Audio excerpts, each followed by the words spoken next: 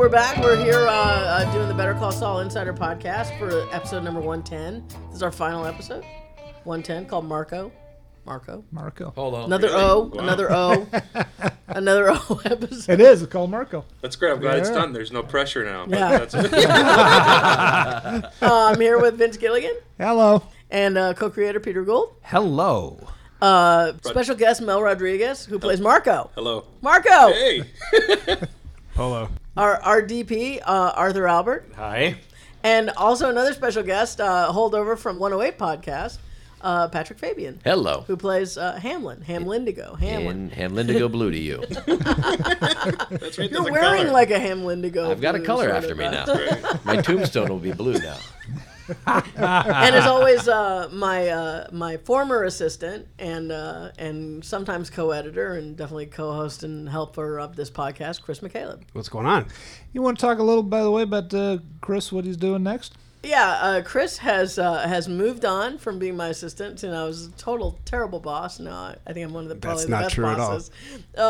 Chris is now editing the show for AMC, *Halt and Catch Fire*. Which is Yay! Right. Congratulations! Thank you very much. It's another Melissa Bernstein joint. That's right. I'll follow her wherever. That's right. That's the way to play it. Very good. So yeah, no, I mean, And Chris co-edited this episode. Chris, correct. Yeah, I did allow Chris to co-edit this episode. Also That's true. So nice. And this one was written and directed by Mr. Gould, That's who me. did a wonderful job. Yeah. I can't remember any of it. I've been hit in the head since. So we'll see if I can recall. Is it a anything that blur? happened. It's all a blur. Frankly, everything is a blur. The last 6 months. So Not there just you this go. one, but all of them. They are. It's a blur. Blurry time. It's not a blur for me, I got to tell you. I remember every painful The moment. way you say that sounds dire. It's not a blur for me. We just finished editing this episode about a month ago. We finished. That sounds possible. I think it was mixed about 2 days ago or so. No, I'm just kidding. But yeah, we just finished. But you've been living with it a lot longer than I have. Did it turn out the way you wanted it? It turned out better than I could have expected. Oh, that's good. That's the right answer. And it's because of all the wonderful contributions of some of the people in this room. I mean, especially thinking about Arthur's amazing work and what you and Chris did, but especially Mel. Thanks. Mel. Wow. Thanks, Peter. So and Bob, of course. Bob really he really brought it. And Yeah. it's for us in the writers' room. It's so exciting to get on the set and get to play, but also not necessarily the most experienced directors, and so it's great when you have a situation where the deck is stacked in your favor. Well, and this is definitely that. It certainly felt like it. I mean, that's kind of for as an actor, really like. All you do in a situation like that, once you read the script and know what you guys have done, is just kind of surrender. You know what I mean, and just kind of like trust and have faith in everything you do. And just really just kind of like listen and shut up and and have a good time, which is really what I feel like we did, and I just whenever we needed little tweaks, Peter would come in, Bob would sometimes come in, and and just kind of adjust here and there, and it was just, I felt like I was doing theater again. I remember when I first got those sides, it actually took place at a pawn shop, and I thought, oh my God, this is like American Buffalo, Wow. It really did. And those were dummy sides that were written by our writer's assistant Heather Marion. Well, they were wonderful. Yeah, they were great. And and the script was just and people ask me since, people have asked me after the number 4, did you improvise any of that? And I said, no, I'd like to take credit for it, but I can't. The writing is just so good, and with writing like that, I mean, it's really. I mean, you just kind of really just relax into it and just be. And I just, I constantly see him want to give you big hugs because it's just like. And you have not seen the episode yet. I have not. No. So this I can't wait for you to see it. I can't wait for you to Nobody's see it. You are seen the great in episode it. Thanks, yet. You were We have. great in it. And you are great in it. And this is an interesting, everyone is great in it, all the actors. And this is the episode where we finally, no, I'm sorry, that was last week, where we finally saw. We can talk about we it, though. see it. Yeah. We do see it Well, finally. we finally see see Hamlin that in a different Hamlin light. isn't an asshole. Yeah. Oh. Yeah, how about that? Yeah. But this, yeah, how about that? Oh, so all those people on Twitter, you can take it all back now, all right? But I will say, what episode 110 provides is, it's Howard making nice with Jimmy. You know, he's there to sort of pick up the pieces of what he can. And what I find interesting about that whole scene with him giving this, he's glad to give him the money. You know, I think he'd like to even give him more money if possible. Yeah. But a deal's a deal, and business is business. I think he is truly shocked at the depth of what Jimmy had been doing for Chuck when he hands him that laundry list of what he does for Chuck every day. I think it gives Howard a pause of like, I may have misjudged the mark here in terms of what, you know, whatever I've built a case on in terms of what I think Jimmy is wrong. And it's funny because it's equally wrong for Jimmy's case on me. But what I also feel in playing the scene, especially because it was in my office and I'm writing the check, but since there is none of this vitriol coming from Jimmy, the dynamic is different. And it's almost like with all that piss and vinegar removed, I felt very much like, not the Emperor Has No Clothes, but very much like a paper king. Because, and it's because it's so embarrassing to sit in front of Jimmy to sort of realize that I'm so indebted to Chuck that I'm being controlled by him in some respects. Yeah. The fact is, you know, harking back to 9, when I actually, you know, I play the part I'm supposed to play.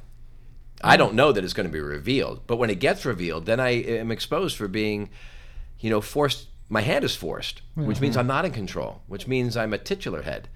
And so then you start to go like, well, does Howard have no confidence that he can't run this agency? You know, he can't run the firm successfully without Chuck completely, that he'll debase himself like this? Or is there a money issue that Howard is hiding somewhere? Or all of a sudden, like the sunshine and tan and George Hamilton-ness of Howard. And now you can look back retrospectively, he has not been really mean to Jimmy. He's sort of gone out of his way to not be a dick in some respects. Just like you said in the podcast for 108, where, you know, it's like, you know, people are reading into this just because Jimmy said Howard's an asshole, but is he really? Right, just the like evidence really isn't there. But it's almost even worse. An asshole at least sort of has a joie de vivre or like a thing going on, you know? But this sort of exposes Howard as being maybe a flag flying in the wind, you know? Or like an errand boy for Chuck. Well, a little bit, or at least doing his dirty work. Absolutely. There's that sense of like, well, how much power does Chuck have? And but then it also bespeaks, and this goes all the way back to the beginning when Chuck has the disease. If he is that valuable, and that is the position I've put myself in, then why didn't I have the best doctors in the world working on this? Why didn't I move his secretary into his house? Why didn't I spend all of this money towards the guy who holds me up? But then I think but then I think there might be a monetary issue about that, or maybe Howard's cheap, or he doesn't see. He's not as smart as he thinks he is. I don't know. All these things come into play, and all of a sudden I felt like Jimmy sort of wins. In terms of winning and losing the scene, I feel like Jimmy exits the scene a winner, and I'm diminished a bit. Is sort of what it felt like playing. I mean, I will say, like at the end when you say, it's almost like you're trying to like put yourself, or Howard's trying to put himself back as being the good guy that he always thought he was. Hey, remember I used to always call you Charlie Hustle? Call you Charlie Hustle, remember? That's such a nostalgic, like, Totally. hey, remember the good old days as opposed to obviously what's not now so good? And that includes me somehow. Like when we were better people. I don't know. I also like the scene because it's also sort of ambivalent about that as well as things. It's shifting sands. I like that moment because he's trying to be a nice guy, and the thing he hangs on to, I called you Charlie Hustle, is actually demeaning, but he's so clueless. He doesn't know because you can see Jimmy kind of wince like, yeah. There's a wonderful moment. Yeah, there's so many wonderful moments in that scene, but especially when he calls you. He says, "I'm sorry, I called you a pig fucker." Right. and you can see you kind of oh yeah, there's that. And you kind of swallow it again and move on. That's my mother's face. That's my mother's face at the dinner table if you say anything distasteful. It was that was glorious. Well, your mom is a wonderful lady. It's glorious. Patrick, I'm curious because I really don't know about this part of the process. All like you've been getting scripts all this time. I know how these guys write, and I know how often they get scripts, to the set early. So, I mean, you're getting the scripts in the time that we all get the scripts, and you're learning more and more about your character. And so when the bombshell on number 9 hit, how did you react to that as an actor? And then, how have you basically reacted to the unfolding of your character throughout the 10? Speaking from my own process, Yeah. Not the less information, the better, but I don't need to know, playing the end of a scene or a piece or anything. For me, you're talking about theater. Playing to the end of the play and the first scene is just the death knell. Absolutely. And I'm guilty of it as much as anybody else can be, because you just get in your head and thinking about stuff. So what was great about this process was, as things were being unfolded to me, if my horses were running off into a different direction, we had such good directors and writers there to help nudge me back on the beam. I like to call it, and a reminder of, everything is not necessarily what you think. And also a great reminder from being an actor, back me up in this, please. Sure. Of like, I never think of your character as evil, bad, or anything. It's all about your point of view of how you're operating in the world, right? Absolutely, yeah. No, there's no judgment on, you can't judge your own character, and that's interesting. Playing the end of the scene is a big mistake I think we all make sometimes. I remember doing it for a moment in 110, and Bob saying, "No, you don't know I'm leaving yet." There's a scene where and I was like, kind of trying to stop him from going in the very beginning, not even knowing that he was going yet. You know what I mean? So yeah, absolutely. And I think it's sort of a common mistake. So consequently, when I finally see the script where that happens in 9, where it's like, oh, it's not me, it's Chuck. What's great is that all along we've sort of been running a train that's parallel lines. Where nothing is definitive, and we're really seeing the story through Jimmy's eyes. And so consequently, it's that weird thing of like, oh, I want more information. But really, why? All I need is the information on the page. I know my position. What's my relationship to this character at this moment? And then it comes down to just talking and listening. And absolutely. So, if Bob's giving me something, right, keeps you present. Absolutely. And instead of flailing around, and I said this before about like reaching the back of the house and let me show you. Yeah. Let me show you what's going on. And maybe that's maybe that's just being around writing. What we used to call indicating. Yes, absolutely. Yeah, totally, right. You get to sort of like, I don't want to say sit back. It sounds like you're not doing anything or being lazy, but there is a sense of being able to relax into talking and listening and knowing what you're doing because the writing is so strong. And so therefore, when you're working against Bob or something like that, he's coming with you with something, with many things. Absolutely. And all you have to do is observe and absorb them and listen. Yeah. And we love to watch people listen. Absolutely. Not show me that you're listening. No. And I need to be, and guess what? That's why I don't direct myself, because I don't think I'd be very good at it. That's why I need and trust the people on the other side of the camera to be like, well, that was nice. Now we have that. And do you feel good about that? Okay. Awesome. So, Patrick, do you feel a little vindicated as far as how it actually played out in the narrative? There's always that urge to want to, who doesn't want to be the bad guy, the evil guy or something like that. There's a romance to that.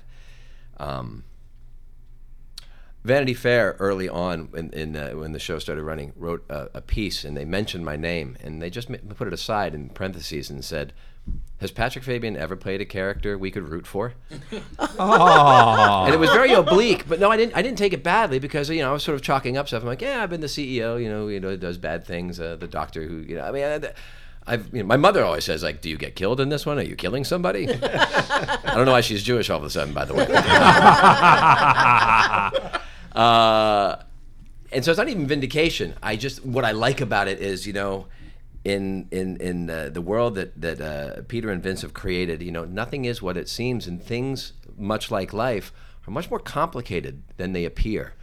And so what I love about the sort of the ending, at least with Howard's storyline at this point, is it really is sort of like, oh, I've misjudged Howard all this time. And it makes you sort of like a kaleidoscope, sort of rethink the whole first season in terms of like, well, who else have I misjudged, and what else is it? And then we get the capper at the very end, of course, with let's make some money, and you're like, oh wait, now we're shooting off somewhere else. What does that have to do with all these people, and how does that make them affected? So I No, vindication. It's not even. I don't think so. I just think it just adds a great layer of like what's next, and also it leaves the door open for him to actually be a douchebag. What is Howard really like if he really wants to be a douchebag? Good question.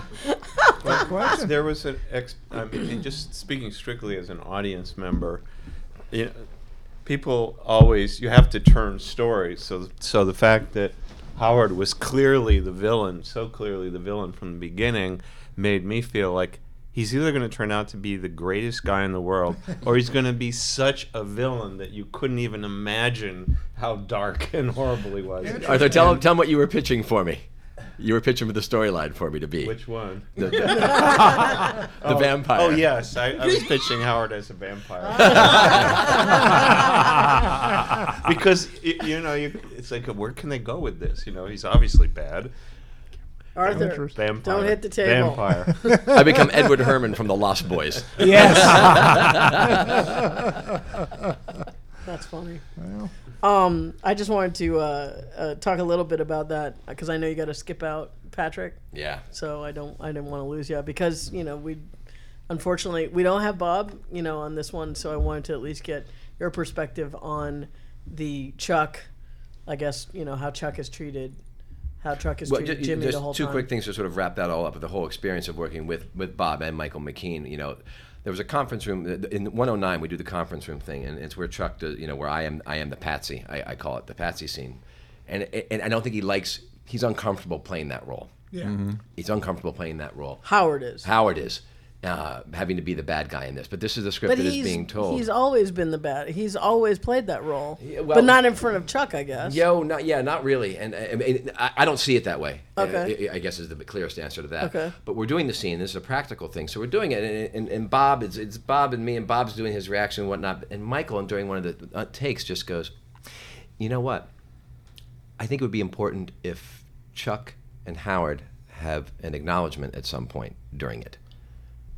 He goes, I'm not sure what it is, but it should be something that plays to what's going on, even though we've clearly had the conversation before saying you need to fire him. And it was the sort of thing as an actor where, we do the scene and all of a sudden he doesn't tell me when it's going to happen, and all of a sudden he's sort of like, I feel him like give me a look, like a harsh, like, oh, Howard, how can you do this to me? And it evokes a sort of reaction of like, what do you mean I'm going to fucking do this to you? You made me do this sort of thing. And then we finish the scene and he leans over and he goes, oh, I think that worked, right?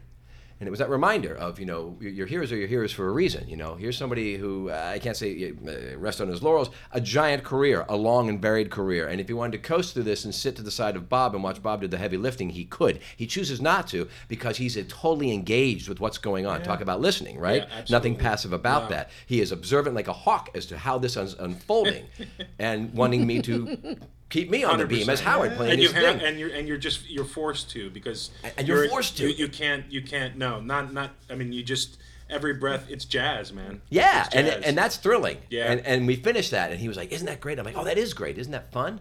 And it was like working with him, and the same with Bob. Much like you were saying, Bob would remind me of my own things that I was doing.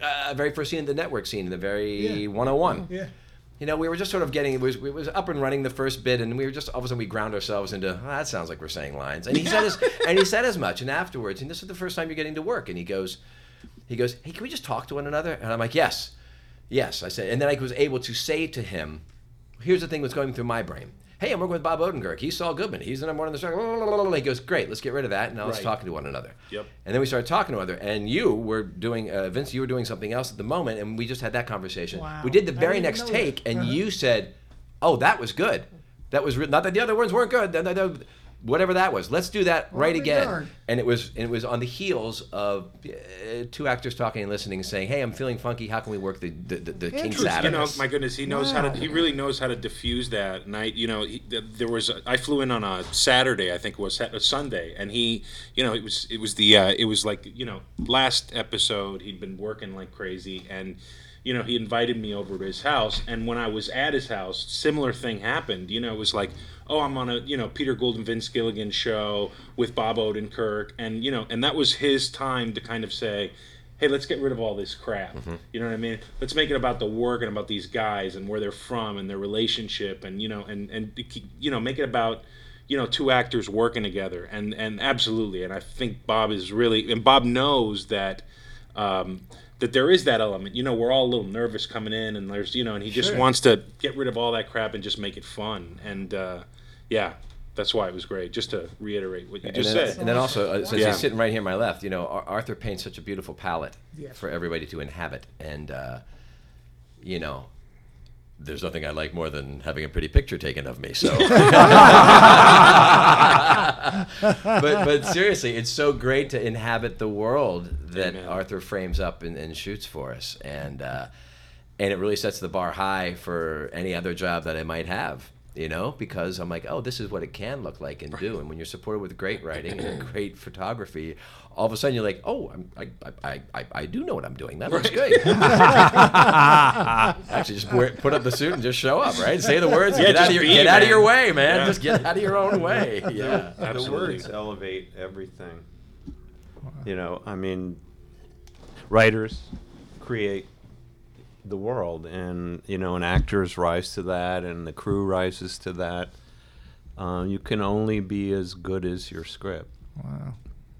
It is well, and the script can only be as good as the photography and the acting and the directing, and it really is. It's in such an organic process, and that if any one element of that organism gets cut out, the whole organism dies. That's true. It really is. We're lucky to have each other. We're on for vampires for season 2. That's what I'm trying to say. This is why it's a miracle when anything ever works, because everybody has to be at the top of their game. Well, that is true. And also you have to. There's an element of just luck, and I love what Mel said. Jazz. There's an element of people just playing well together. Well, I just heard that story for the first time. I was there. I was on the set, on the pilot. I didn't know that. I was busy talking to Arthur, saying, well, what if we move the camera over here? And Arthur said, give me ideas. You were moving the pastry at that point. I was going to say that you were moving the lamps on the table. I was doing some dipshit something. I was so psycho about those U-shaped lights. Yeah, that's what you were doing. I know what you're doing. I was like leaving the acting to the experts. Yeah. This is how you can be a know-nothing director and still look like a genius. Well, the smartest thing, and the thing that people don't talk about, but directing, the most significant thing you do as a director is casting. Yeah. And if you bring the right people, to play. Yeah. You don't have to do that much. That's true. And Mel, one thing I don't know if you realize, but one of the reasons I think I don't know exactly how you came to audition for us. Yeah. But it came under the auspices of Diane Mercer, who's one of our producers, and she had worked on Enlisted. That's right. And Diane's in charge of all the posts, and everyone on Enlisted loved you so much. Such a different character. That when she heard about this character and just our description of him, she said, "You have to see Mel." Oh, thanks. And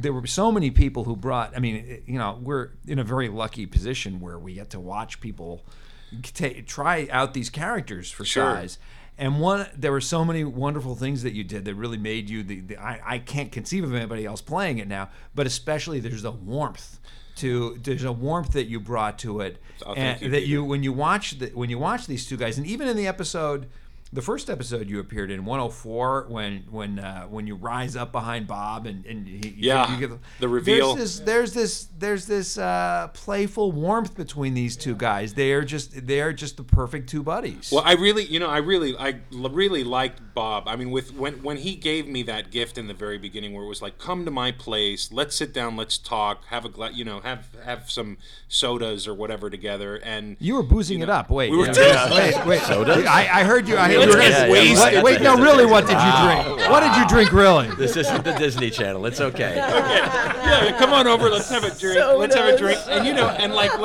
let's just hang out and find each other's kind of rhythms and stuff. And when he did that, obviously that completely disarmed me, and I thought, I really like this guy, Bob. You know what I mean? Yeah. And I want to, and then there were just all the people in wardrobe, and every like we said, it was.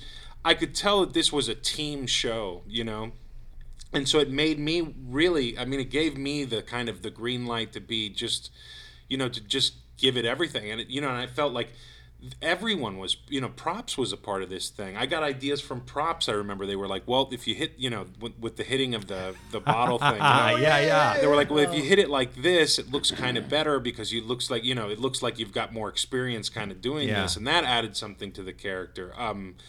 It was just, I guess, I just lost my train of thought. But when Bob did that, it was just such a cool thing that I just. I felt kind of like he was saying, "Hey, man, we're buds. Forget about all this other stuff, and let's just have some fun, man." Because it's a tough thing. You're flying in from L.A. Yes. You don't know anyone. You've read a script, and a lot of the other people there know each other. Yes. And you have to just slide into a character who knows a guest spot. Who knows this, and you guys have a history together. A guest spot, although this didn't feel like a guest spot at all. They have a bromance. Yes, we did. It is a total bromance. I'm not joking is. Or laughing about it. But I mean, that's it's a nightmare for actors, really, many times. Absolutely, because everybody's on set has. You can back me up on this, Patrick. Everybody on set has, is in on all the jokes and has, they have this relationship and this bond that you are absolutely not a part of at all. And I knew I was coming in for the finale. I mean, here these guys had 10 episodes under their belt, and I thought, oh God, on some level, it's like, hey.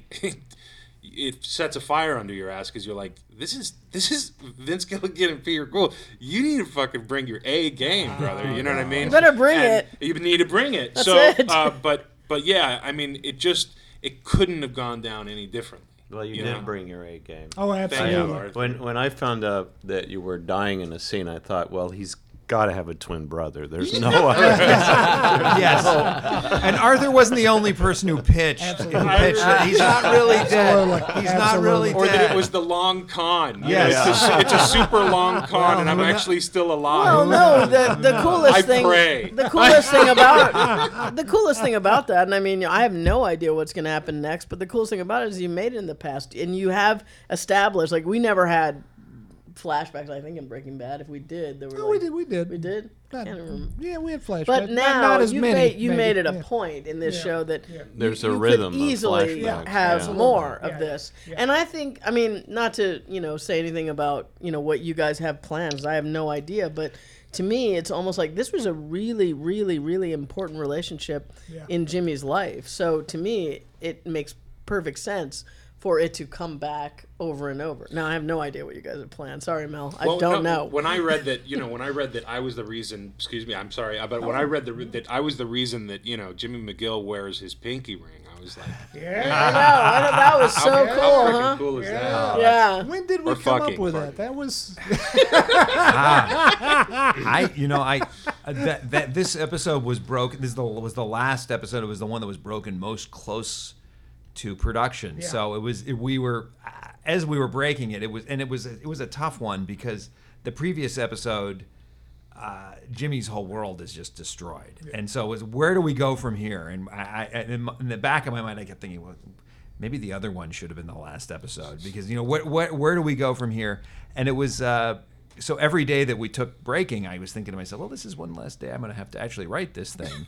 I don't know how you managed to write the whole episode, and it's a very short flight from LA. Yeah, well, I am not a fast writer at all, and I'm not. I wish I were as quick as some folks are. I wish I were too. And I keep wondering if maybe taking Ritalin is the answer, but apparently it not. only works for teenagers. Someone recently told me it doesn't really work. So no, it only works for teenagers. It was so there. It's by way of answering Vince's question about the pinky ring. I think it was just all a big tumble. We were the ideas were really coming fast and once we knew what the episode was, which took us a long time. There was a whole different version of this episode which would have also been a lot of fun, but did not have the Marco character. And that would have been a crime. Yeah, that would have been a shame. I'm so glad we did. There was a long version. I think I can say this much. Took place at a local casino hotel. That's right. That would have had some fun in it, but it wouldn't have had the emotion, and it wouldn't have been as good as seeing Marco and learning about Marco. That's right. Yeah, it would have been as Vince Gilligan just said that. Yeah, That just blows my mind. You know? No, but I'm curious. Thank When you. you guys, I can't remember the progression and how far you guys were, but I know that, I mean, when we did episode 104, and we talked about this before, that episode 104 was short, and we needed another scene. At that point, did you already have part of 10? Do you know you had Marco, and that's why you put Marco in front end? In fact, that was the two big things that we were struggling with in the room was what happens after we blow up the show in episode 9, Yeah. and the other thing, episode 4 is short, and part Part of of the greatest blessing to us Yes. that at 104 was short. But as it worked out, we kept on banging our heads against the wall against 10, and then at a certain point we said, wait, let's resolve this 104 problem first. And somebody, maybe it was you, Vince, I don't know who it was, somebody had just the image of this guy lying down. I think he might have been at that point lying down in the snow in Chicago. And why is he lying? Why is he lying on and somebody poking at him with a stick? Yeah. And the question is, Yeah. what is going on? And it was just that image. And then we had a very small writers' room at that point because a lot of the writers were off producing or writing, and it was just a few of us at that point. And then this scam emerged, this watch scam, and that really intrigued us. We loved it. And then we thought, well, this is the key to episode 10. And of course, as the odd thing is that this was all shot so out of order that you died in the alley. Yes. In this episode before. Yes. Before Colin Is that came. true? Before Yeah. Colin came the next even night know and that. shot That's the right. teaser to 104. Yeah. So that it was all shot so completely out of order. Yeah. That it was kind of fun. It was was fun. kind of fun, but Yeah. it was an odd sensation. And it was fascinating to me to shoot in that alley Yes. and then see Colin shoot it the next day and see what Colin did. That It was was. really It was fun. kind of a mind trip. Yeah. Yeah, it was, and it was with two different. With you directing That's one, right. and then I forgot. Colin. There was Colin Colin Buxey. Buxey. Yep, that's Colin right, yes. Buxey. Right, right. Wow. Yeah. I didn't know that. Yeah. Man. Holy cow. Yeah. What a great hustle, by the way, too. Like a lot of people were, really, on Twitter and friends calling me like, oh, that's really great. What a great hustle. The guy. Yeah, people But are, because it just aired, people are talking about it a lot. Yeah. And it's funny because people are like mentioning the Sting. Yeah. And Yeah. and I mean, when I read it originally, I think Chris, you actually told me what it was before I read it. Just tell me what it is. And then I said, oh, that sounds a lot. It's not the same, but it's a guy on the ground, and then there's just a switch, and so I was like, oh, that sounds like the Sting. And then you guys put the little Easter egg in there with the prop. Because Yes, Mel's yes. Marco's driver's license, he's not going to use his own driver's license, of course. Right. His name is Henry Gondorf. Gondorf, which is on Luther Street. which is those are references to the Sting, which is the still Sting, That's still- Newman's character's name. That's He's right. Henry Gondorf, right? Henry Gondorf. Right. Well, I think we have to say goodbye to Mr. Fabian. I have to leave. Speaking of Patrick, Newman, because good Thank you, answer. Paul Newman. May I be so lucky, right? Well, the pickles, right? The pickles are going to Yes, come back. yes. Thanks for having me at the podcast. Thanks for a great season. Listen to Arthur. This vampire idea has legs. Yes. Just no bullets in Howard for season 2. That's all That's we're asking right. for. Thank you, my friend. thanks, Thank Patrick. you. Pleasure meeting Thanks Great so much, job. Patrick. Let me ask you guys this, Vince and Peter, when you guys first, started like 2 years ago on this thing. Yeah. No, when you started on this season, and you basically said, Vince, you said, I'm going to direct the pilot, and then Peter, you said, well, then I get the finale. Aha. In Vince, your face. That's exactly how I said it. Double down. Vince, you knew what the story was going to be. You guys have been talking about this for 2 years. Peter, you didn't know what your story was going to be at all, probably, or did you? I mean, Absolutely not. I know how you guys work, so I don't think you guys knew where your end was going to be. Yeah, but we you guys didn't. usually don't. Yeah, but we didn't know that far ahead even what the pilot was going to be. I mean, honestly, we're not working. We're blessed with a great number of months, more than probably any other show I can think of gets. We're blessed with a great number of pre-production months by Sony and AMC, but it doesn't mean and we are using them. We're not farting around. Honest to God, I'm not just saying that because they may be listening. We actually use every minute of it. And but having said that, it takes us so long to figure stuff out because we go down a lot of dead end roads and whatever, that we're not working as far ahead as it would seem likely that we would be. So we didn't even know, we didn't have this pilot script written until not too long before we shot it, I think. Yeah. Right. Yeah. Well, we had something like that. It's more. Not to shoot a hole in your, it's more structured improvisation than it looks. Yeah, not to shoot a hole in your thesis, but just we're never as far ahead as we would. I tell you what, I would give up quite a large chunk of my salary if I would give up a lot. You said half. Don't get in trouble now. I would give up. Don't get yourself in. No one can grant this unless they're like a fairy godmother or something. I would give up half my salary. Yes, I can say that with boldness. Are you listening, Sony? If we could have every single episode broken by the time we started shooting the first episode of any given season, because then that would be half your salary. I could direct more. I could be on the set more, and those are things I like to do. I like doing those things more than being in this room where we're recording this, our writers' room. The people I'm surrounded by, Peter and I are surrounded by, are great people. They're not the problem. Just the problem is sitting here day after day staring at a blank corkboard and trying to figure out how to fill it. I could do without as much of that, but that's the most important part of our job.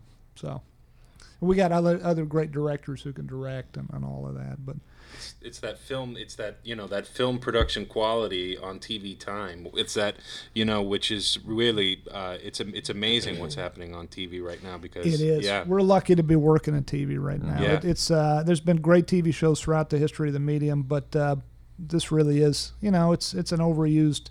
The golden age. Yeah, it's overused, but yet it feels. I mean, I feel lucky to be. It is a golden age, and I feel lucky to be part of it. Me too. I remember getting into this and thinking, the things that influenced me were these character-driven, stories that were, a lot of stuff during the '70s, a lot of like De Palma and Scorsese, and those guys that told these really great stories, and you got to see how people ticked. And you really got an insight into, like Patrick was saying earlier, that not all bad guys are all bad, not all good guys are all good, right. Mm-hmm. And that we get to see this kind of spectrum, that it's not all black and white, that we get to see these kind of shades of gray and the in between, what makes a guy do what he does, Good point. That I feel like all started with, like, kind of The Sopranos and stuff. Oh, absolutely. And The Wire, like Arthur and I were talking about, and then and Hill Street Blues before that. Remember that show? What a great show that was, and so many shows going back such a long time. The folks way back in the day were just as good a bunch of writers, but they had so much arrayed against them. They weren't allowed censor-wise. And when I say, I mean the broadcast standards folks at the three networks back in the day, and the sponsors and the this and the that. There's so much they couldn't do, and they had to reach such an enormous audience. Right. A television show back in the day would have never been sustainable with a teeny tiny audience. Forget about that it. Breaking Bad had. Breaking Bad wouldn't have. Yeah. I have to ask Mel. I have to ask Mel one question, though. Sorry, Kelly. One thing I can't get used to is that you're sitting here and you're talking and you don't have a Chicago accent. No. Can you talk about what you did to create? Because Bob, you were sitting across from Bob, who really is from the Chicago area, which was great. And he seemed really happy, and I was happy, and everyone else was buying this work that you did. Oh, how did you do it? What did you do? Well, I watched a lot of his skits that he wrote, Bear skits, and I figured, I've got a pretty good ear, but to hear those overt sounds, trash. have it done really big, so that that eventually when you're on set, Bob will be there, and hopefully he can tell you, we'll pull it back a little bit. You know what I mean? And so I did. I didn't know that I remember when you guys casted, you said, can he do a Chicago accent? And I thought, well, for them, yes, absolutely. I'm fucking gonna learn it right now. And I had no idea how to do a Chicago accent, but because you're from Miami. Miami right? originally, yeah. And it's so different. It's so different from New York or any of the other big cities. But it's such a definitive sound, and So I listened to a lot of guys. I listened to what's that? Not Chickless. He was on NYPD Blue forever. Dennis Franz. Dennis Franz. Dennis Franz. Yeah. Franz has got that great Chicago accent, and so I listened to him a lot. Did a lot of YouTubing and stuff. But I literally had like 2 days to do it. Really? Is that all? Which is back to TV time. Yeah, TV time. Yeah. Where in on a movie you'd have several, maybe even months to like prepare for something like that. Yeah. And I think I had a couple days, and I did, and then I sat down with Bob that Sunday night, which was so generous of him. Again, I can't get over. I kind of categorize actors that way. It's like, maybe not so generous, and then the generous ones. Yeah. And Bob is really beyond generous. He really is. It's funny. It never really occurred. I was working on a friend of mine's low budget personal indie feature, and it never. I mean, I'd been working as an assistant for several years, and it just never really occurred to me until I don't spend a lot of time on the set. So when I was working with him, and I was noticing, I was like, boy, actors can really fuck you badly, because I never thought about it like that, because I never really thought about actors fucking up or not being able to do it. Yeah. Until I was there, and his actors did a great job. They didn't, but it was like like I said, I don't really spend very much time on the set, and since I was there, I watched, and I'm like, okay, so these guys have really never met each other, and now they're called upon to do this scene, whether it be a really serious scene or really, really, taking a lot of acting chops or whatever. Maybe it's a very, very serious thing or whatever. But if they got to come in, they don't know each other. They got to bring it, and they got to do it in 3 takes. Yeah. That's it. And I remember at that point watching. And Arthur, just so you know, I was a camera assistant on my friend's film. It was way fun, for one job. But it was like I just noticed that wow, these actors, they got to come in and they got to bring it, and they got to bring it in very few takes. And so when you were just mentioning how you're coming in with a couple days a couple days prep on it, you've never met Bob, and you've got to be. I mean, the one thing that stuck out... in our case, a 30-year history, the one thing that stuck out to me, and I think I was talking to you, Peter, about this when we were working in the room. I definitely was talking to Chris about this, is that these guys, I mean, I hope I'm not overstepping here, but I feel like, for me, as an editor on this, Marco really loves Jimmy. Yes, Marco loves Jimmy as much as Jimmy loves Chuck.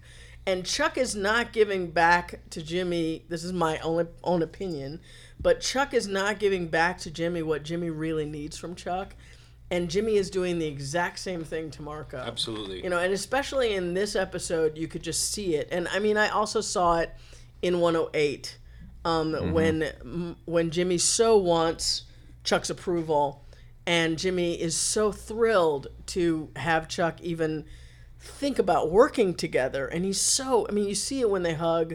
Well, when Jimmy really hugs Chuck, and Chuck's like, yeah, okay, But when we were cutting, when Peter and I were working on the scene where Marco actually dies, and there's a moment where Marco says, I really fucked up, and Jimmy's like, no, this is the best week of my life. And I said to Peter, Marco's telling Jimmy, I love you at this point.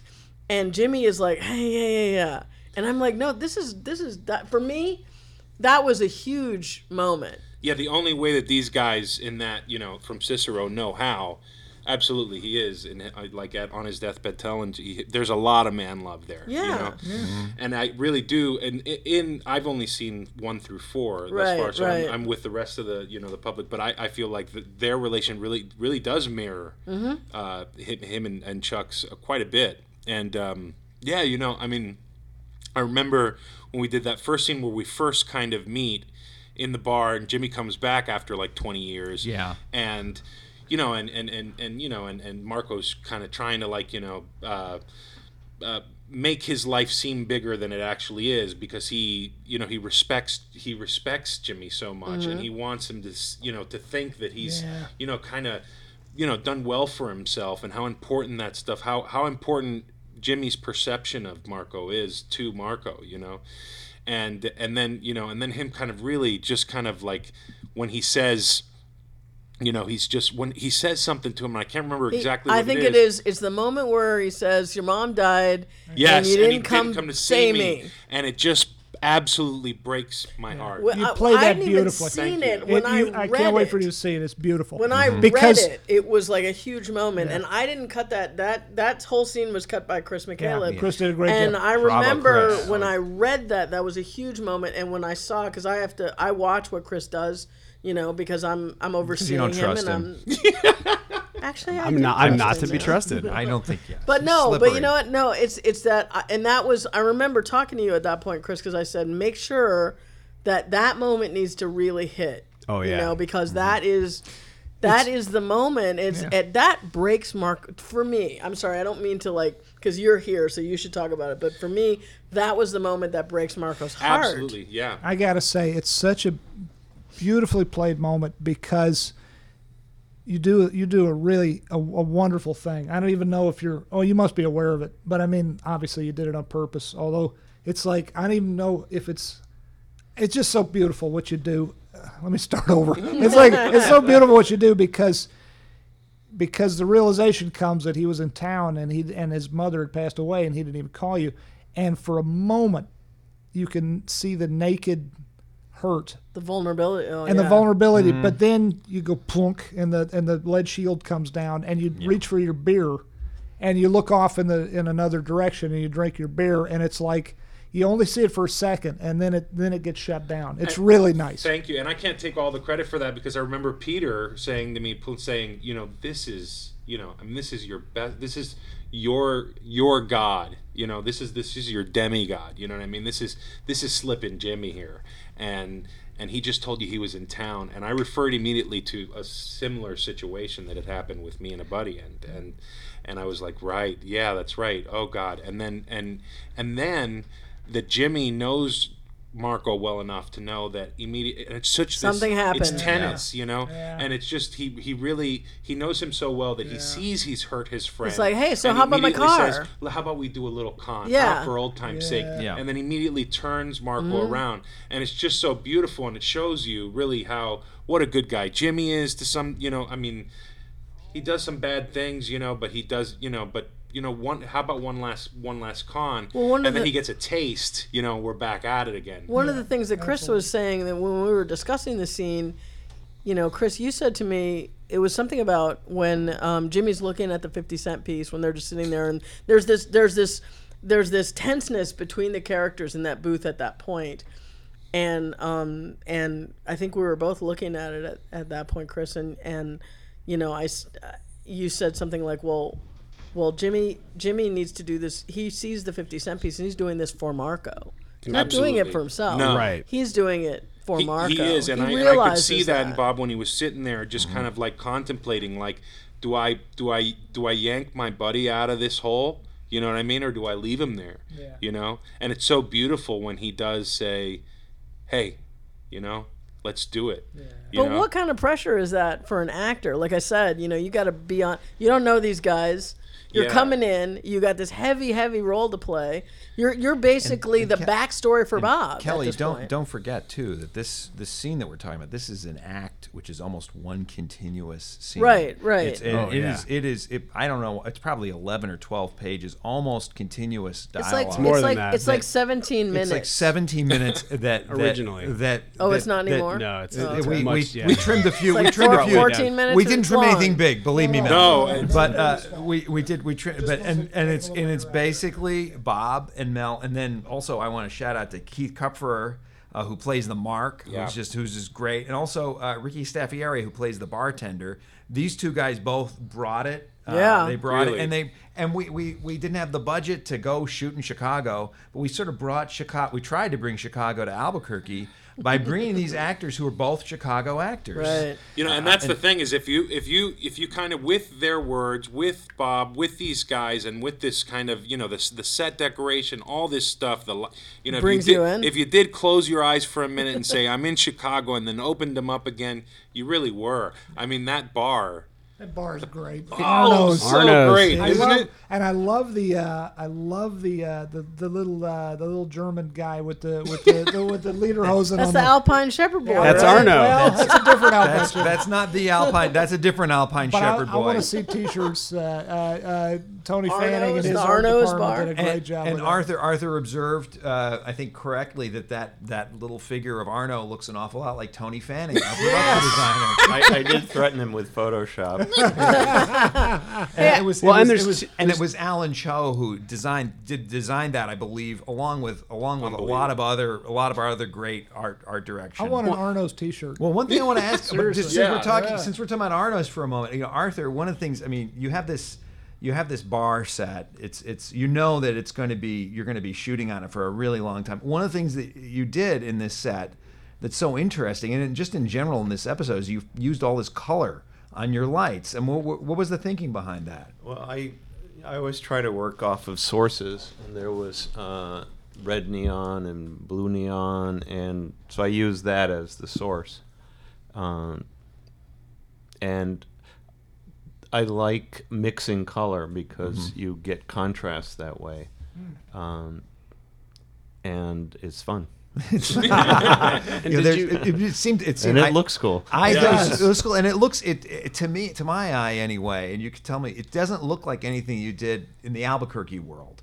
No. When we saw a bar, for instance, we see bars earlier in the show. They don't look quite like that. It was the bar where Bob was picking up the girl. That's right. The lady. It was a very upscale bar, so it had to look kind of rich and not. Whereas Chicago, the lighting was beer signs. So so you had that to work off of.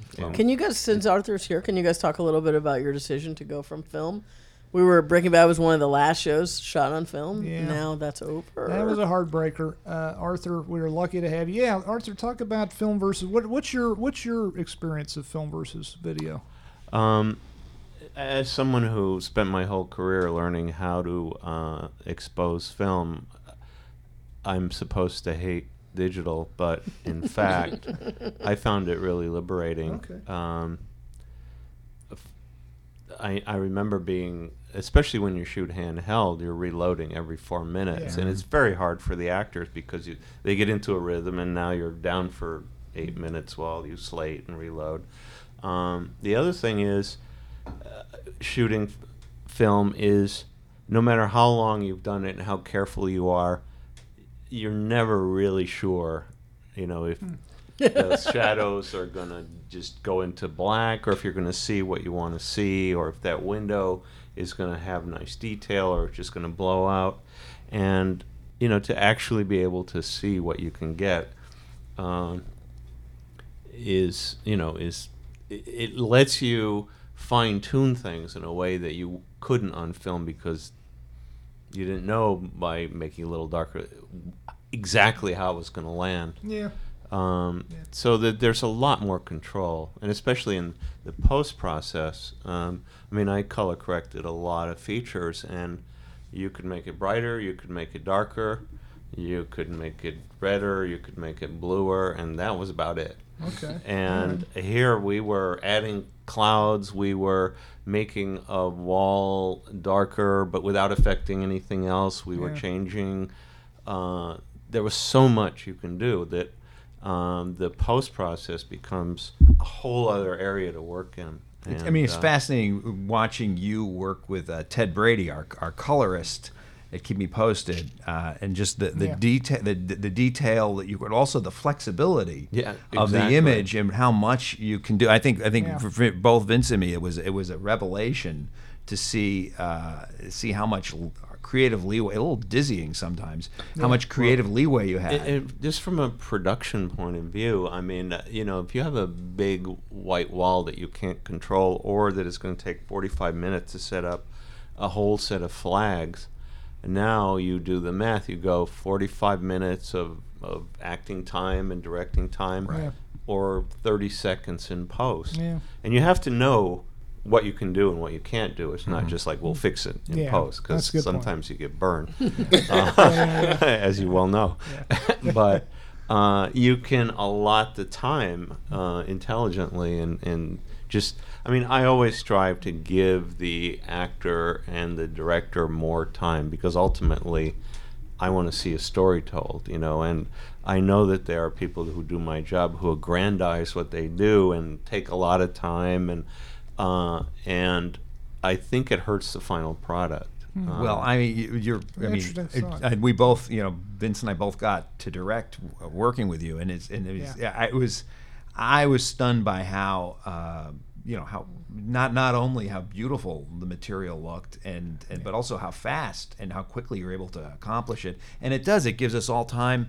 It gives me time to be indecisive, but it gives us all time. It gives us all more time to work on the scene and play with it. You get to think about it. You get to talk to the actor. You get to do more takes. You get to do more coverage. Certainly. Speaking of which, talking about the long run that we could do with digitally, that was incredibly useful, especially in the sequence that we were just talking about at Arno's, where we could just run the whole 11 or 12 minute scene. We wouldn't have, on film, we probably, if we had been handheld or in light mode, we would have, our magazine would have been too short. Or also another example, when we were doing the bingo scene, which we haven't talked about, where Bob would get into a rhythm. Bob would get into a rhythm, and we wanted to, and you didn't really want to have a giant long reset in between takes. You wanted to let him take a quick drink of water, breathe for a moment, and then go back into it, because he was finding things as he went, and that was I will admit to being.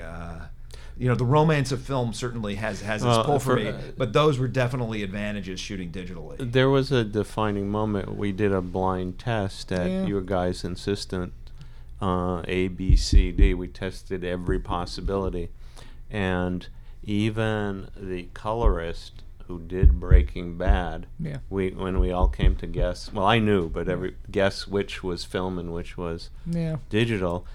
Now this is a man who. This is a man who. This is a man, who every day in his whole life was fine tuning pictures. He guessed wrong. Yeah. Wow. But that told me that that ultimately people's, and there are subtle differences. And I if I got to shoot a movie and the director wanted to use film, I'd be thrilled. But it's really hard to tell the difference. Mm-hmm. Digital cameras have gotten so good. They have, and I'm still a snob when it comes to motion picture film, and I feel that we lost something switching over to shooting digital. But having said that, I love still photography, and I haven't shot film. I've got an old still, a still Nikon I haven't shot. Mm-hmm. I haven't put a roll of film in probably 8 years now, and I love my digital cameras. And so the color's beautiful on it is. Still camera. You're right, and everything you said makes perfect sense. Let me ask you another way. What do you feel has, or maybe you don't, has anything been lost? Yes, I will say something has been lost, but go ahead. I mean, film has a certain feel to it that digital doesn't quite have, and it's really hard to put your finger on it. I also feel like grain helped smooth out. I mean, digital is. I use diffusion quite a bit with digital because grain hid a lot of imperfections in skin, and that's a good point. And production design. You cannot get away with crappy seams, and that's a good point. You have to. It favors younger actors. Let's put it that way. It's tough on people's skin. People are just human. People have imperfections in their skin. Even the most beautiful people in the world. And I will say the video sees harshly. It does. And it needs someone like you, an artist like you, to muck it up a bit so that it still looks great, but it's hiding some imperfections. Yeah. I'll also say, as a person who does a lot of montages, not just on this show, but on the thing that I miss is the flash frame at the end. There was no flash frame. I miss that too. That was, I mean, and I really feel like there was a time when, in editorial style in the last maybe 15, 20 years, that the flash frame, I mean, it used to never be used, then it was used a lot. And now there will be times when it is not used again because it will have to be created digitally. And it's hard. I mean, it's not hard to create the look, but there's a thing that you get with a flash frame. And this is basically, for all of you out there, the frame that frames that exist when the camera stops, basically. And, starts or stops. Actually, yeah. Well, usually when it starts, their eye is on the eyepiece. Yeah. It's really the thing that happens when they take their eye away from the eyepiece, and the film is getting exposed in a different way. But the one thing that you get out of that frame is not just a difference in color, but sometimes you get a really kind of odd image that's still exposed in a kind of funky way. Yeah. And I mean, all that stuff can be created digitally, but honestly, it's like it's harder to think about what you would do if with a choice rather than what was actually like left for you. The organic quality of it, yeah. It's and so I will miss that. Yeah, I just bought back my 16mm camera that I started my career with. Yeah, so. That's right. You told me about this. So I mean, maybe we'll shoot season 2 with that. For me, maybe we could shoot a scene at least or some footage. And then they still shoot The Walking Dead on 16mm. Are you sure they still do? Mm-hmm. Are you sure? I miss the hum. I still miss that hum. Yeah, the camera noise. We don't miss it at all. Yeah. No. Well, there's a cooling fan. Sometimes you hear the cooling fan on the. So there's a definite emotional attachment to film. That we have. If you've worked with it, you walk into the lab and there's this smell of.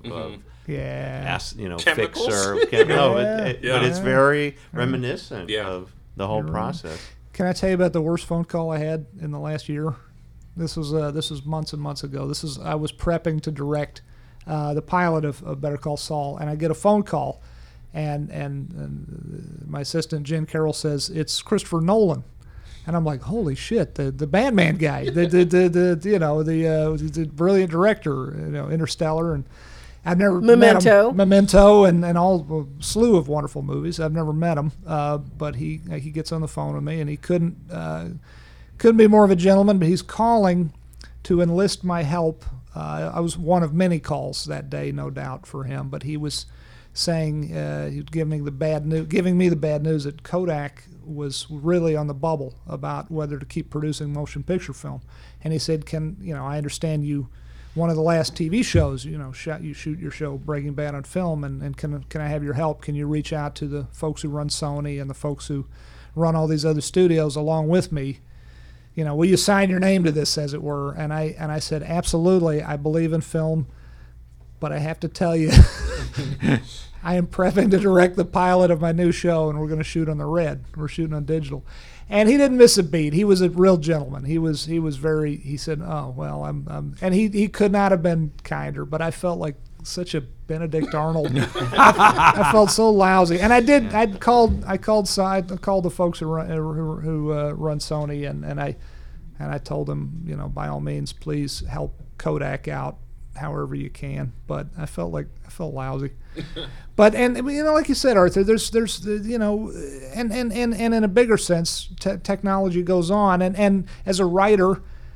Shakespeare, the greatest writer who ever lived, wrote with a quill pen. I don't particularly want to write with a quill pen. I can get my writing done faster and more efficiently with a laptop. But I don't know. Something makes me sad about the death of film or the. That's well said. I feel like we're not digital. It's not finished yet. I think it's still making. There's still progress to be made. Oh, it changes week to week. Yeah. I mean. Literally, what you learned last week is obsolete. That's the one thing. Film, there'd be a new film stock every 10 years. You'd learn how to expose it. It was the same camera, everything was the same. Digital, literally, it's obsolete as soon as you learn it, and so you really have to stay on top. I just hope that when they design their new sensors and they design the chain that they use human beings and the human face as the thing that they key in on. I feel that there's a great emphasis on flowers and images of cities and time lapse and sports and sports. Yeah. And it becomes very much about the goal is to have the perfect sharpness. And I don't think human vision has perfect sharpness. And it's not very kind to the human face. It's not kind to the human, and 90% of what we do, I mean, certainly we're not, if we were shooting soccer matches, then it would be different. But 90% of what we do, even on a show like this, where we do a lot of wide shots, we're very interested in a lot of. It's all about the faces. It's all about the eyes of the actors. Yeah. And I would be much more impressed with all the digital camera companies if they would focus on. That's my plea to you. Yeah. I shot my first 4 digital projects through a French ladies' stocking, trying to pull back the sharpness and yeah, tell us more about those French ladies. I just saw one of those. It's jarring. It's a bit jarring to watch some of these things. I haven't adjusted to it yet. Like watching, I just got one of those HD 2040. Is that the pixels or what is it? That went from the 4K? Yes, the 4K. Yeah. That's 4,000. Yes, and I can't. I feel like I want to go back. Yeah. Well, you may need to set up your TV. You may just set up your TV a little bit. We'll send Chris over. Have you been watching? I'll be right over. Have you been watching 4K stuff through your 4K TV? That was the thing as well. Okay. When people first started getting 1080p TVs, but they were still watching standard def. Oh, man. They look like hell. Oh, it looks like hell. It looks like. I mean, I just see pore. I see all these pores. So you're seeing the 4K. And I want, you want realistic, and I think that's the great thing about like where everything's headed is that we're getting so real, But yeah, it's wild seeing those like tiny little like you need and your eye goes to wild. Them. Your eye goes to them in a digital image in a way it doesn't go to that in life. No, and thank God for and they're working on 8K now. 8K. Well, part of the problem with some of those TVs is the refresh rate, which Ryan Johnson has been a really strong advocate about that. Yeah. About getting the motion of things looking of light of everything. It looks super weird, but the generation that's growing up with that doesn't look weird to them. Not at all. And it's on their iPhone. So. Exactly. Ryan sidebar. Ryan Johnson, we miss you. Come back to come back to Albuquerque. Come play. It'll only take a few weeks. Take a couple of breaks. Take a little time from Star Wars and come back to New Mexico. He's great. And end of sidebar. But I'm sorry, that refresh thing though. The TVs that come out off the factory floor, you get them to your house, and they're just that refresh thing drives me nuts. It's insanity. That smooth, they call it smooth motion. Well, the different companies have different names, but that smooth motion thing, it's just like ugh. I don't want my TV looking like that. No. Ugh. We should talk a little bit about the episode, especially because Bob isn't here. I just wanted to talk to you about the bingo scene because I don't want to. I know that. We're kind of like we gotta get in here, and I don't want to lose you for the two big moments of your show. Well, the bingo scene. Not that there's only 2 big moments, but ones that you need to talk about. Yeah, when we first started pitching through the episode, we started off with a different version, as we were saying before, and then the idea came up of him having this breakdown at bingo. But the real idea was, what if he doesn't, his reaction to what happened with Chuck doesn't come immediately? Because I find with myself, if you have some terrible thing that happens to you, or even if you're in a car accident, you don't feel it right away. It happens. It takes a little. It takes a little while. And so that was the concept really of Act 1, was to wait to we've lit the fuse on Jimmy, and what's going to happen when the fuse gets all the way down. And the idea of having it at bingo was just too delicious to ignore. And also the idea of finally finding out what a Chicago sunroof is. So I was going to say that. Now the Twitterverse is like all over. Like, what is this? What is this? Yes, and there are entries, I believe, in on the internet that are inaccurate. That people who wrote up their own disgusting definitions of much more disgusting than the truth of what a Chicago sunroof is. You guys made this up. We did make up, and I'm a little bit. In fact, for a while we were thinking about making that the name on the outside of the office here, Chicago Sunroof. But then Chicago Sunroof Incorporated. Yes, that was in the spirit of Breaking Bad being Delphi Technologies. But in this case, we had this idea of having him break down and tell the story of how he made this wrong turn in his life, or so he thinks. Why he's in Albuquerque, and that was a really fun scene to write. It was fun to write because I got to call out. Did you guys break that brick by brick like what you guys usually say?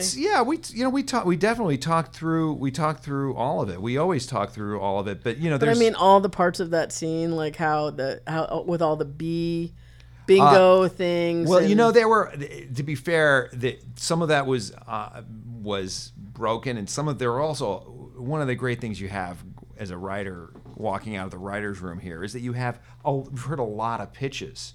And in fact, if I had sat down and written all the pitches for the bingo scene, it probably would have been an episode on its own. So you get to pick and choose, because everyone in the room is saying something interesting and has an idea, and you cherry pick and try to build the scene so it makes sense emotionally. But you also have some special favorites like the bee. So the brother kind of sticking in his craw. Why did all the bees sort of lead to all of this meltdown? Why did all of that? I think he would have melted down even if there weren't bees. But I think everything that he's going about his business, he's doing something that we saw a few episodes earlier that he was sort of enjoying. That he was taking pleasure in doing bingo with all these older folks. And now it's just like anything else when you in your life when I keep going back to the idea of a car accident or any kind of traumatic event, a divorce. Suddenly it leaks into every part of your life. We like to think that we can compartmentalize, but it's just not true. And things leak from one compartment to another. And it was what the fun of the scene was the build of it. And then Bob, God bless him, he came in. And he had it word perfect. He had done all the work, and he had ideas about the scene, really good ideas about the scene too. He said, what if because he talks about the desert, what if the light from outside is kind of glaring at him? And Arthur, I mentioned that to Arthur, and Arthur ran with it, so we have that window that's blasting in from the side, and so those were all fun ideas, and I just think the trick there was to capture his performance, and then you came in, and I shot a couple of, which was at least 15 or 20 minutes of film for that, right? Footage, right? How much was it? How much was it, Chris? How much was it? Like 6 hours. Oh my God! No, it was way more than 6 hours. It was more than. So we're running 2 cameras at once. Holy shit! And I don't know if that can. Maybe we just left the camera on while we were. I think it was more than 6 hours. Maybe we. Because I've had 5-hour scenes before and I don't blink, but that. That was a lot. This is another advantage of not shooting film. That was a lot. Fucking Michael Cimino? I know. Yeah, there you go. Hey, you like the scene. No, but you don't want to know how the sausage is made. You don't want to know how the sausage is made. But before we get to that, though, I want you to talk about the fact that you guys decided to shoot the scene even out of order. Like you shot at the beginning. That is a very good. That's a very good point, and it's something. The ADs had mentioned to me ahead of time that you're going to have this room full of nice retired folks who are great, but they may get tired as the day goes on. And I also talking to Bob about it. We talked about what part of the scene he felt like he needed the most energy for. And so we decided to do is to shoot the end of the scene first and shoot the monologue about Chicago first. Interesting. And shoot out, and that way we would, we call it shooting out. Shoot out all the extras, and then we'd be able to finish the day, but with the part where he's pulling bingo balls at the end. So the close-ups on him, it was late in the day, and there was everyone else had split. It was just him. Mostly, really? Yeah. And there's a lot of stuff with the bingo machine, or through people toward him. So there was, and I had a shot list, but there's also, we had the benefit of having some, really talented camera operators, and also a room full of people who were all in the scene. This is something you can think, oh well, extras, they're just extras, they're backdrop, but this kind of scene doesn't work except through reactions and non-reactions. An entire day, right? You shot an entire day? It was most of a day. We actually shot part of the montage too that day. Oh, okay. So it was not a full day. I love the young lady who's with the sourpuss face. She is wonderful. Well, of course, and she was cast for Larissa's episode 107, and I have to say I really wish that I had dialogue for her because she was just wonderful. And we ran maybe the future. We ran, and Kelly was shocked by this because Shelley said, "I hope you covered this young lady." You're talking about the woman, the girl who's helping him? The assistant. Okay. But this actress did a wonderful. Kelly Llewellyn, the actress who played the role of Jimmy's helper, did a wonderful job. She is. She wouldn't have been back in this episode if she hadn't been so great in the previous episode of the Bingo, in episode 7. Yeah. She has a dry sense of humor. She's very funny. She got it right. Again, this is casting. Yeah. Is you just cast somebody who just gets it. Yeah. Can you talk about a little bit about what you asked the sound guys to do as well, Peter? Well, it was obviously the sound is we're shooting with sound, and we have a great team recording especially focusing on dialogue during the shoot. And this dialogue was all recorded clean. That little microphone, that little Bob Barker microphone that he's walking around with, is not hooked up at all. We have perfect clean sound. And one of the things that we did in post, and our post sound team were led by Nick Forschiger, just ran with it.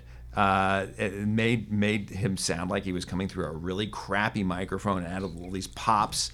And we also tried to use, because there's no music in the scene. The music of the scene is really the sound of this bingo machine, and we tried to use the bingo machine sort of as the musical accompaniment. So it pitches down a little bit, it pitches up. There's even a little.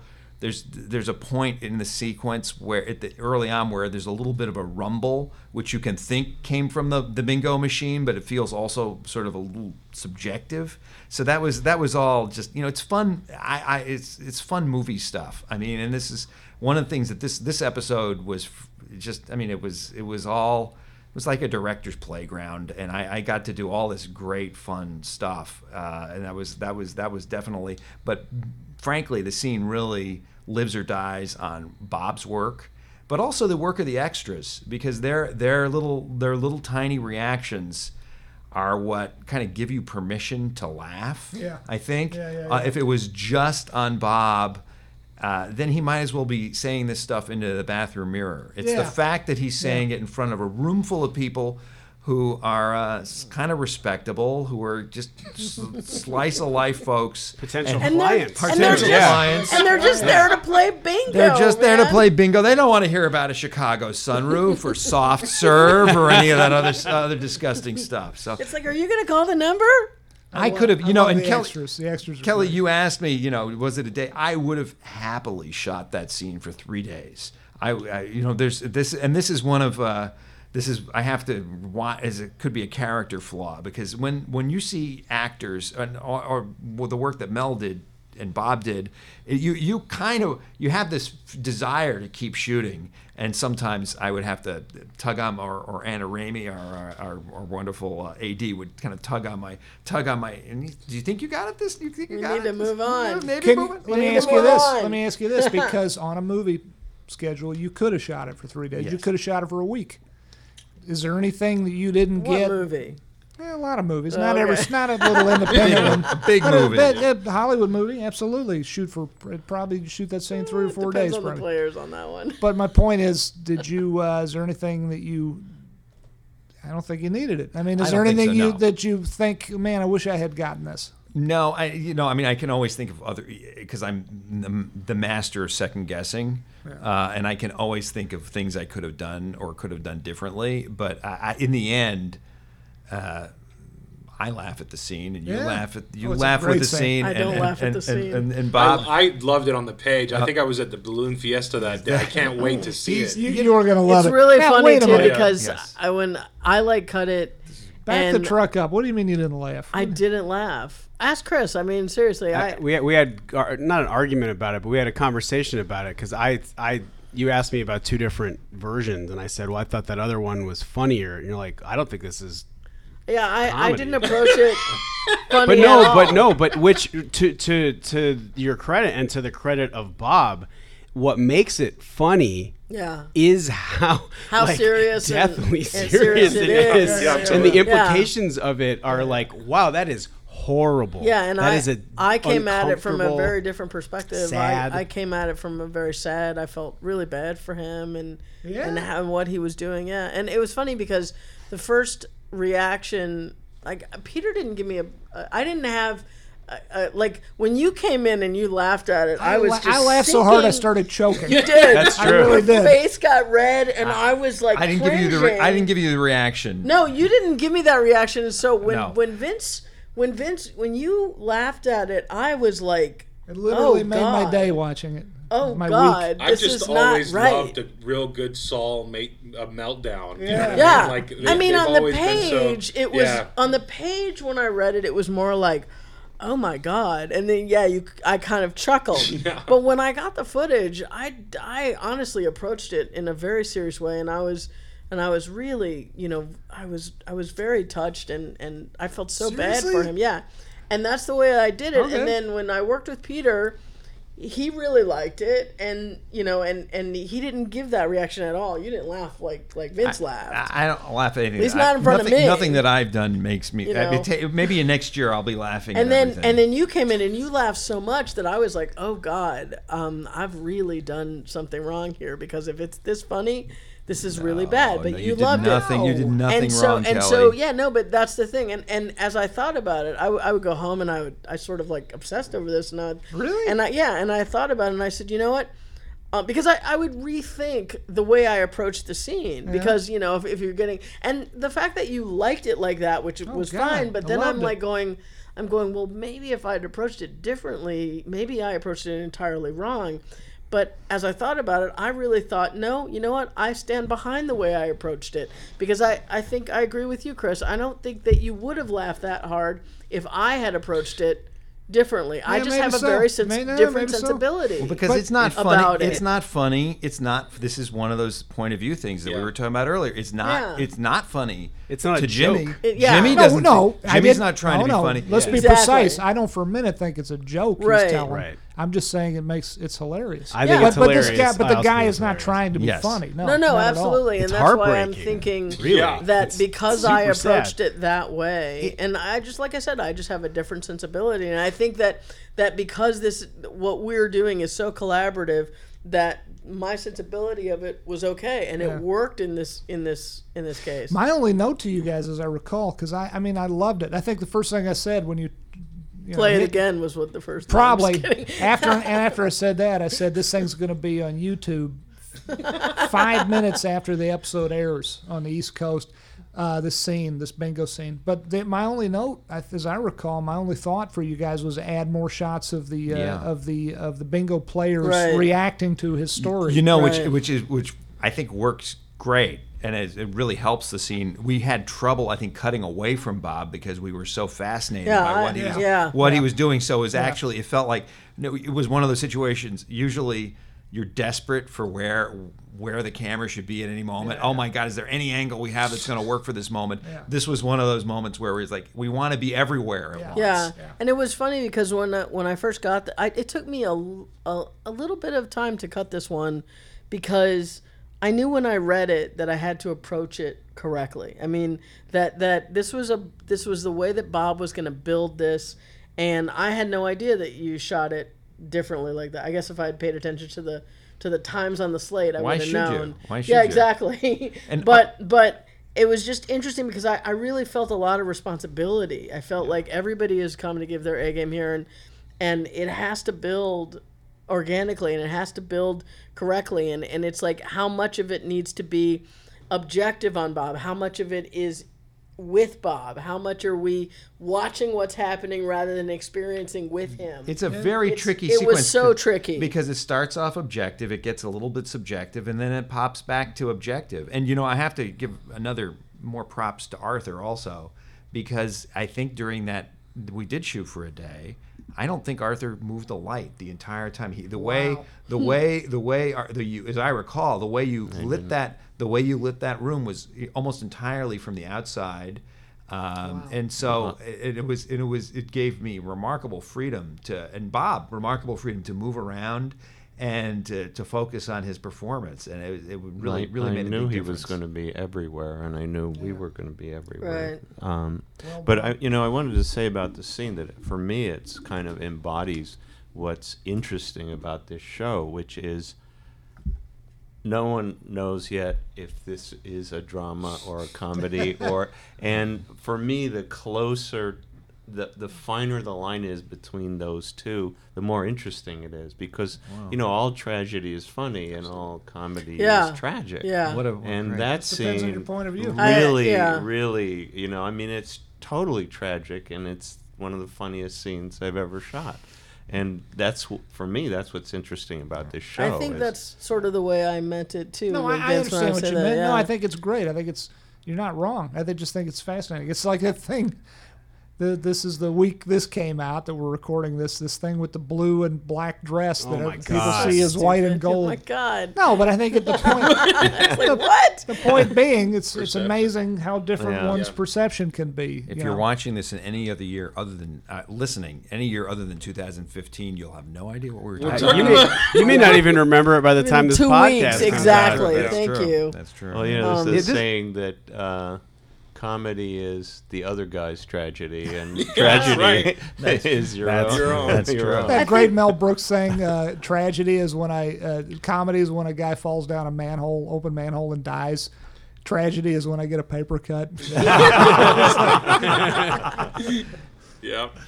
Peter, the other thing. Sorry, go ahead. I was just gonna say that between the bingo, this episode is full of technically narratively complicated scenes and sequences. The bingo one being one of them. Like you were saying, it took you time to approach it because it is narratively so complicated. The entire second act in Arno's with catching up.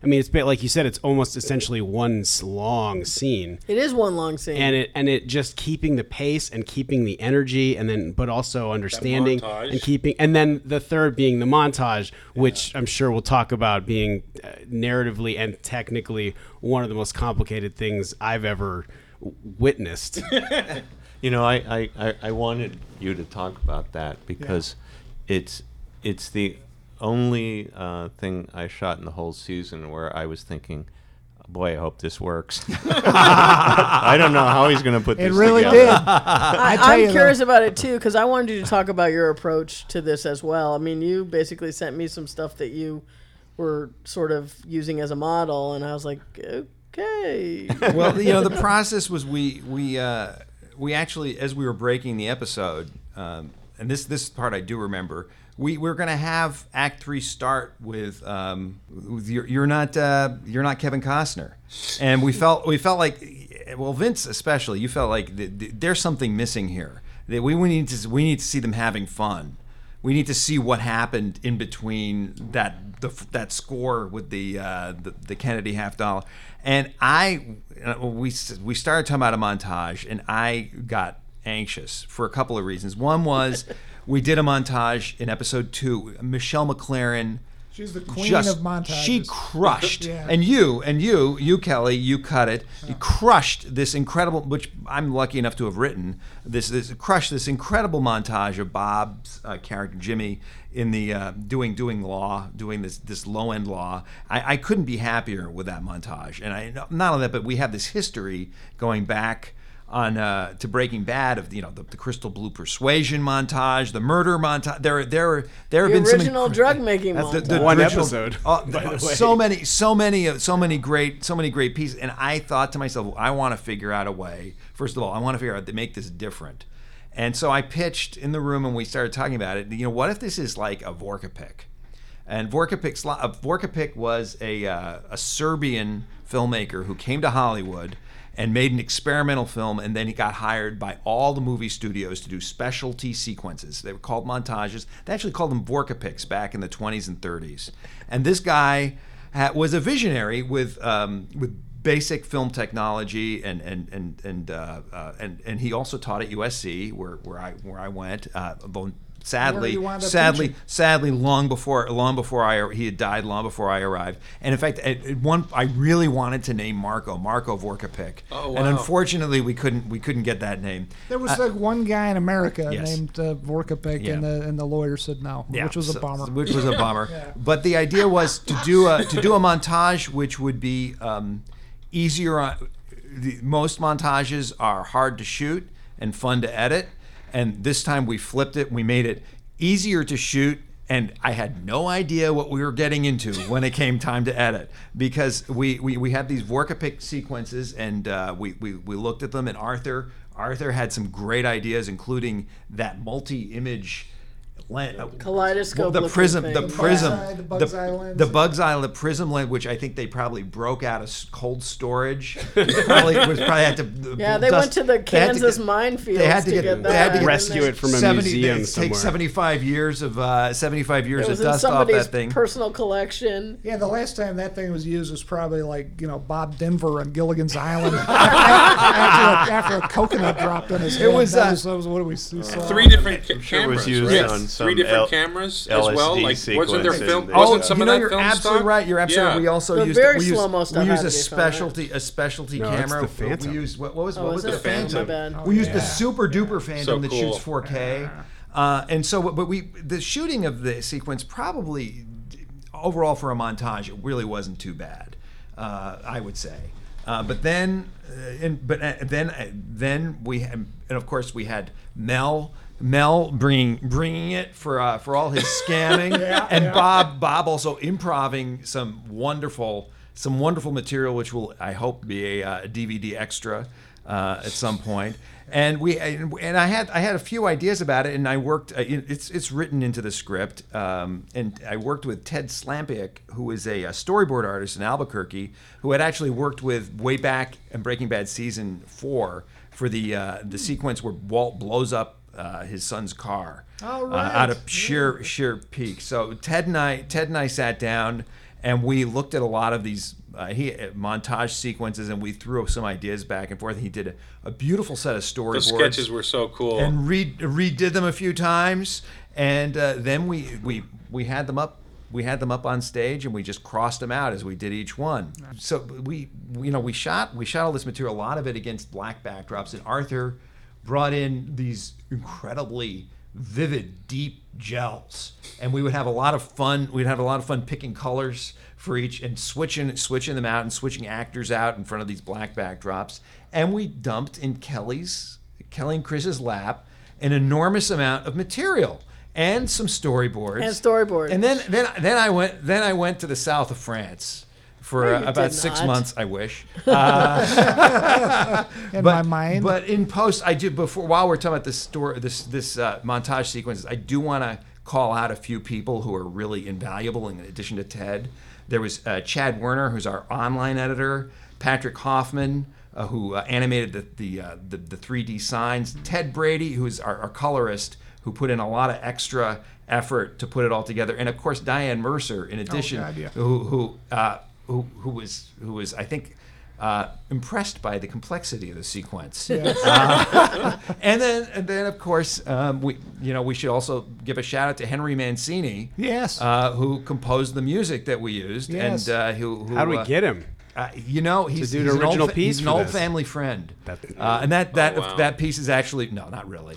I'm sorry. Although I have met Monica Mancini, his daughter, who's a charming, talented singer, and the Henry Mancini piece we used was actually recorded in 1961. So Bonsai Pipeline? Is that the- Bonsai Pipeline. I also want to say that since you're giving all those shout outs, Thomas Gulubich, our music supervisor, has a great staff, and one of the newest members of his staff, Garrett, was the one who chose that piece. Right on, And Garrett. he's really excited about the fact that you chose the piece that he suggested. Oh, nice. It was fun. We actually cut it with a different. So this should give him a piece of great music. thrill. Yeah. And Yvette and Michelle also work with Thomas, and they're wonderful. They're as well. so great. Great crew. But did you get what you were looking for? That was the question. I got what I was looking for and more. Okay, good. And more. In fact, your original cut, which I loved, was probably I twice know as you long. kept saying, "Let's see it again. Let's see it again." No, it made me so Play it happy. again. It made me so. The original cut was probably roughly twice as long, and it was a little bit slow, but I loved every frame of it. But any of our listeners who are in editorial, I wish there was a way to show you what the timeline looked like. It's so complicated what Kelly did, and every time you would want to make even a one frame adjustment, everything would have to be rendered. And this is, I mean, on an Avid where a lot of things don't have to be rendered, but it was so complicated, the different levels, that 11 layers of things moving simultaneously at different frame rates and with different opacity. Yeah. And it just it was such a mind fuck. Just trying because Kelly, I mean, you must have like PTSD about it. Like you don't want to talk about it. It was think about it anymore. It was outrageously complicated. I was just so glad when it was done. I was like, yeah. How did the original Mr. Vorkapich? I mean, he was doing it on an optical printer. He did it on an optical printer, but you know what he had the ability to do was to go out back, because he had just a little lightweight camera and could go out and shoot something and then experiment with it and then go back and shoot again. And he probably didn't have 11 layers. Yeah, he also didn't have that. 2-3 layers. We were much more complicated, complex, and complicated. I'm not gonna say. I'm sorry, that came out totally wrong. I think the things that we were trying to do were a little bit more involved. Well, you took what I had in mind and added 5 more layers to it. So, you know, as storyboarded, there'd be something like hands superimposed over the cityscape, and then you would add to that. There's coins coming down. There's beer splashing, and this was all stuff that I had thought of using in more an extended way. So you'd see just fewer things at the same time. But once I saw what you were doing, I got so excited that I made you do more of it. I bet that was No, but you know, the funny thing is, and especially with montages, and this happens with most of the montages that, you know, I've done. God, I don't even know how many I've done. But what I find, a lot of directors don't look at how long a lot of these things are going to take once you actually get them, you know, down. And that's why I think one of the first versions was long. I knew it was long. We all knew it was long. It was like, okay, here's what you shot. Here's what it looks like. Now you tell me how this is, you know, because I really, honestly, I don't really know what you have in mind, and I like need direction as well. Yeah. Well, but one of the things that we found was that I thought that there wasn't going to be as much dialogue in there as there was. I thought we were going to play it with music and more hand waving. And what you started cutting it with the dialogue, and I really liked what happened there. And you're right, absolutely. I mean, there's stuff. I mean, a lot of the work you had to do, especially in the later cuts, was to accelerate the whole thing and find ways to make it move faster, because to get all of less was more. But to get all of you know, the riches, you know, just like Vince says all the time, don't rob me of any riches. No, I mean, I love Alan Pakula. But I do quote him. You do all say the him all No, the but you didn't make the quote. I didn't make up the quote. But the thing is too is like, okay, we shot you. How did you guys shoot the beer? The shot glass going into the beer. That was that Phantom Cam stuff, right? High speed. And that was at what speed? Do you remember at all? 500 frames a second. 500 frames. I mean, it's watching this stuff is mesmerizing, because it's like so beautiful to watch the bubbles and the ripple and everything. The problem is that we can't sit here and watch that for 15 seconds. We have to watch it 2 for minutes. 4. Right. You know, and so, you know, it's got to be on there for 4. And so,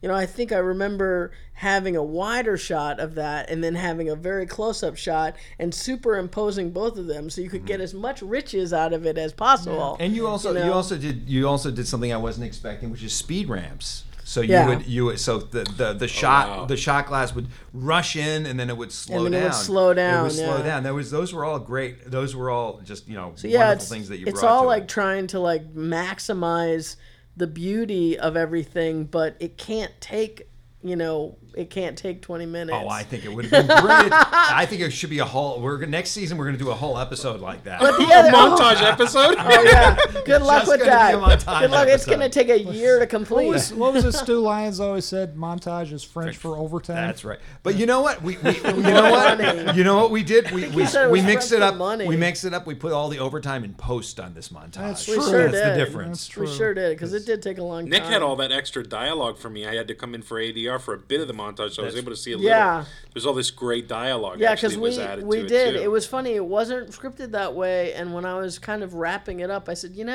I really want these guys to keep talking and talking and talking and talking. Because So it's all we about the found scam. It's all about we found all these little pieces, And you talked me into it. I just showed you what I had, and you're like, wow, I never thought of that. Those two actresses who we see in the next scene are wonderful Oh, too. The two waitresses, Amy Davidson and Jessica Marie Osborne. They are great. They are great. And Jessica Marie is from she lives in Albuquerque, but she is actually English. Really? So she's the one who smiles. She's the blonde. She's I love the that, blonde. right? Who The gives a blonde. little wave as she's leaving. That's her. I That's love Jessica. that. Yeah, She's that's great. one of my Love that. So favorites. she had a Both those great ladies time. did a great She had a job. great night. Yeah. It doesn't matter She that did. it's not Kevin Costner. That's Hey, right. You're well, right. she was You're with right. she I was know my she girl. was with you. That's That's right. right. That's right. She's with had Marco. a really Marco fun knows night. how to show a girl a good time. I know. You have a wonderful apartment, by the way. Oh, thank you. Great posters, right? I love that place. That's I mean, I great. remember coming in there and just thinking, oh, and that was another thing. That was another like key into my character that I didn't think up on my own, and just like, oh wow, this is where he lives. And I mean, you knew immediately, like, this is Marco's the kind of guy that puts out cigarettes on like half-eaten chicken thighs. Okay, I get it. Yeah. It was really funny to see that set as well. Shout out to Tony Fanning and also his crew. the set decorators as well. And his wonderful set know, decorators and because that was W. Gilpin and his crew, because that was all built. That's a soundstage set. I even told Peter when I saw it, and I told you eventually as well, Vince. I grew up in Chicago, and I've been in basements like that. I mean, that it was so real. I mean, it was. When I saw it the first time, I said to Chris, "This is a real." Yeah.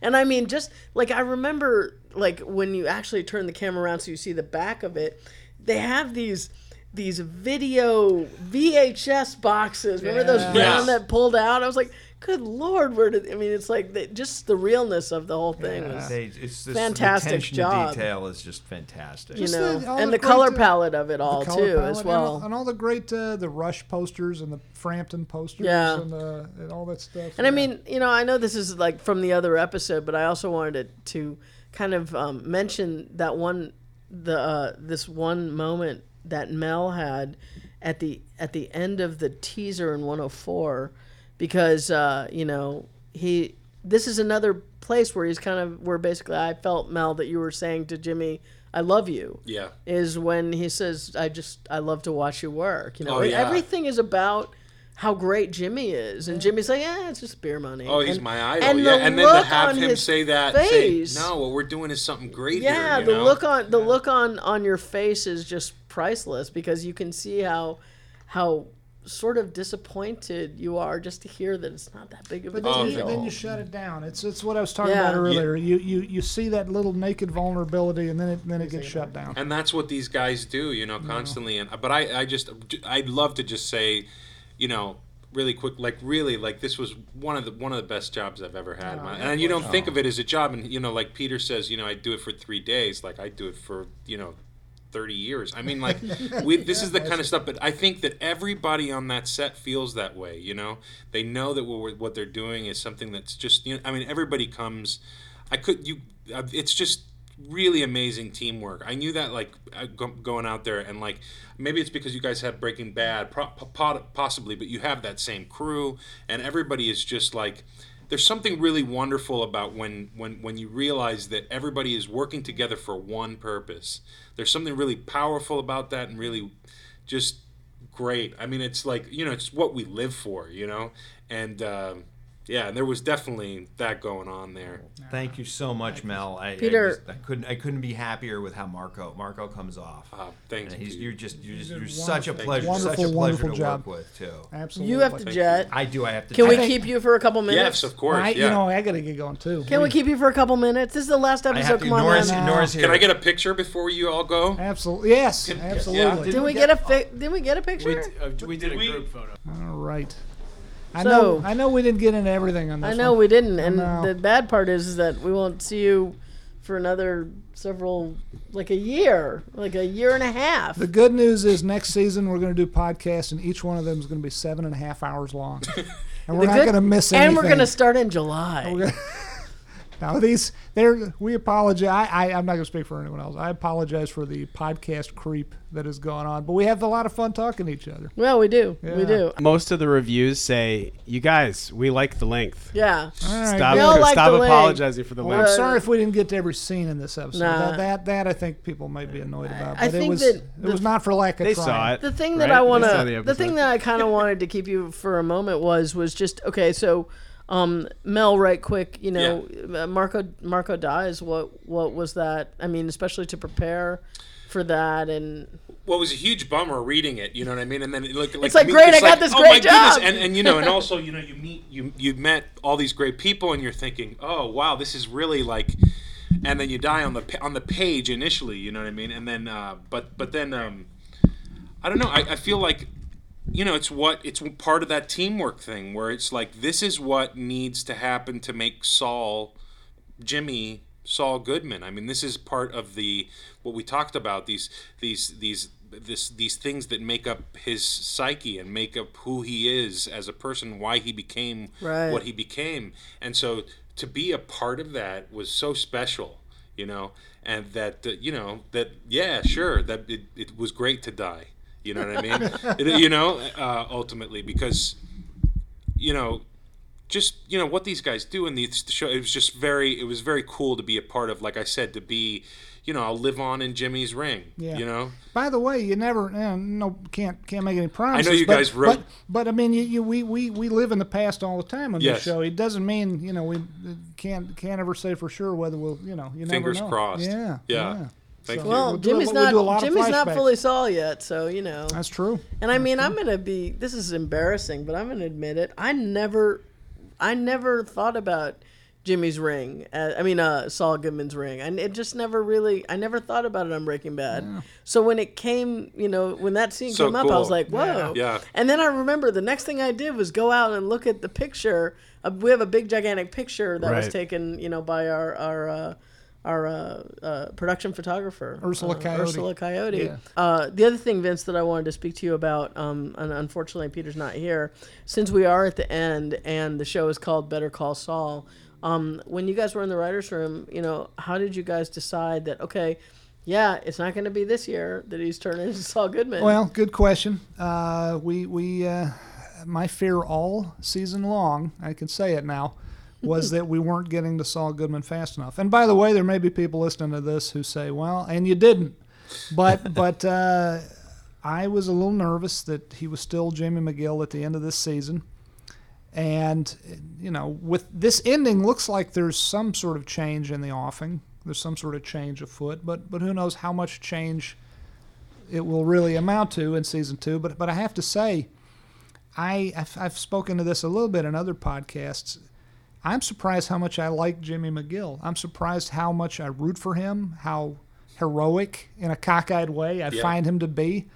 And now, oddly enough, now that we're breaking season 2, we're about a month into it, 5 weeks into it, and it's hard.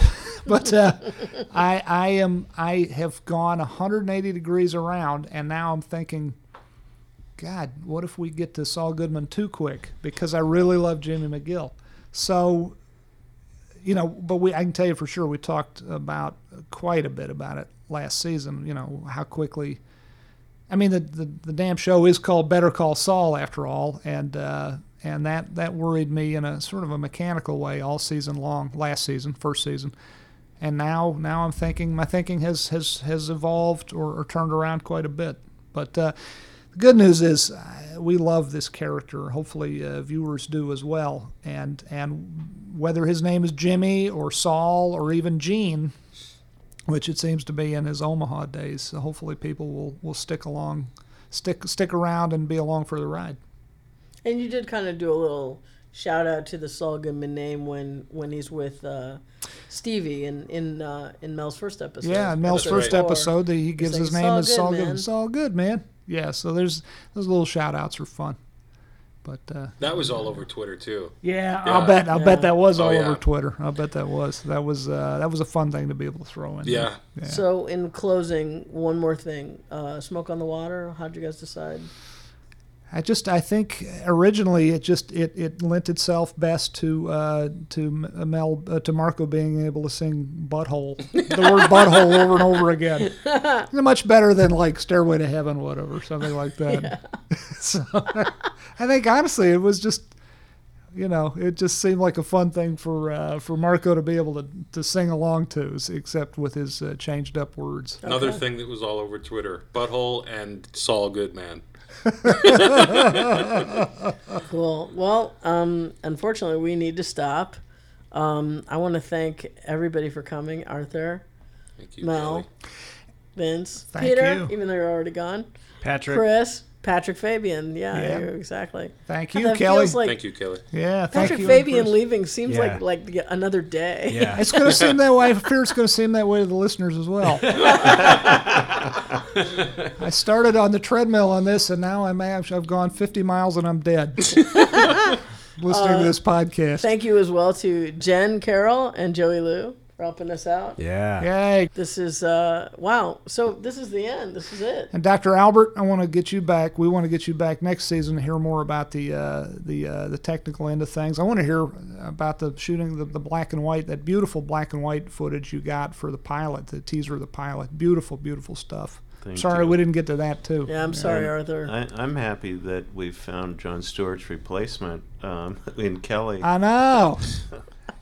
I know. The Daily Show I'll tell starring you, Kelly there's a Dixon. lot of people out there in the internet who are like would not be happy with that at all. Why do you ever? You know what? I'm Google here and yourself. you're Get off the there. internet. So Get off the there. internet. Why do you ever Google yourself?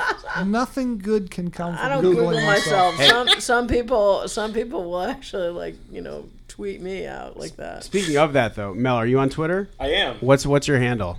Somebody already had Mel Rodriguez, so I'm somebody already had Mel Rodriguez, so I'm _ Mel Rodriguez _ So Yeah, to underscore on both Mel sides. So it's like Rodriguez. Mel Rodriguez on a little stage, kind of. Mel There you Rodriguez, go. one word underscore Mel Are you Rodriguez. do underscore. you have a check mark by your name? I don't have a check Not mark yet. You're not Verified? verified. No, not yet. Ryan Johnson was unverified for a long time, and Oh, his now thing he said is? unverified and dangerous. Yeah. now he can't say that. Are you on Twitter, Arthur? Smart man. And Vince, what's Also yours known as- again? Also, Mine is what? How do you lead off? You say hashtag. At hashtag. Okay. At shoot me in the head if I ever get on Twitter.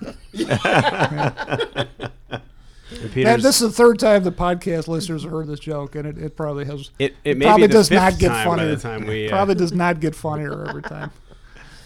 All right. So And what are you, Kelly? at Kelly Dixon, At Kelly Dixon. at Peter Gould, at Chris McCaleb. Very good. Thank you so much, you guys, for listening, and kind of listening to us ramble. But I think in these last podcasts where we've been rambling, I think it's actually been really, really interesting stuff. I've learned a lot. So me too. I've learned a ton. Well, until next season. Thank you again, everyone here. Thank you again, everybody out there. And Bob, take us out. Better Call Saul. Yeah!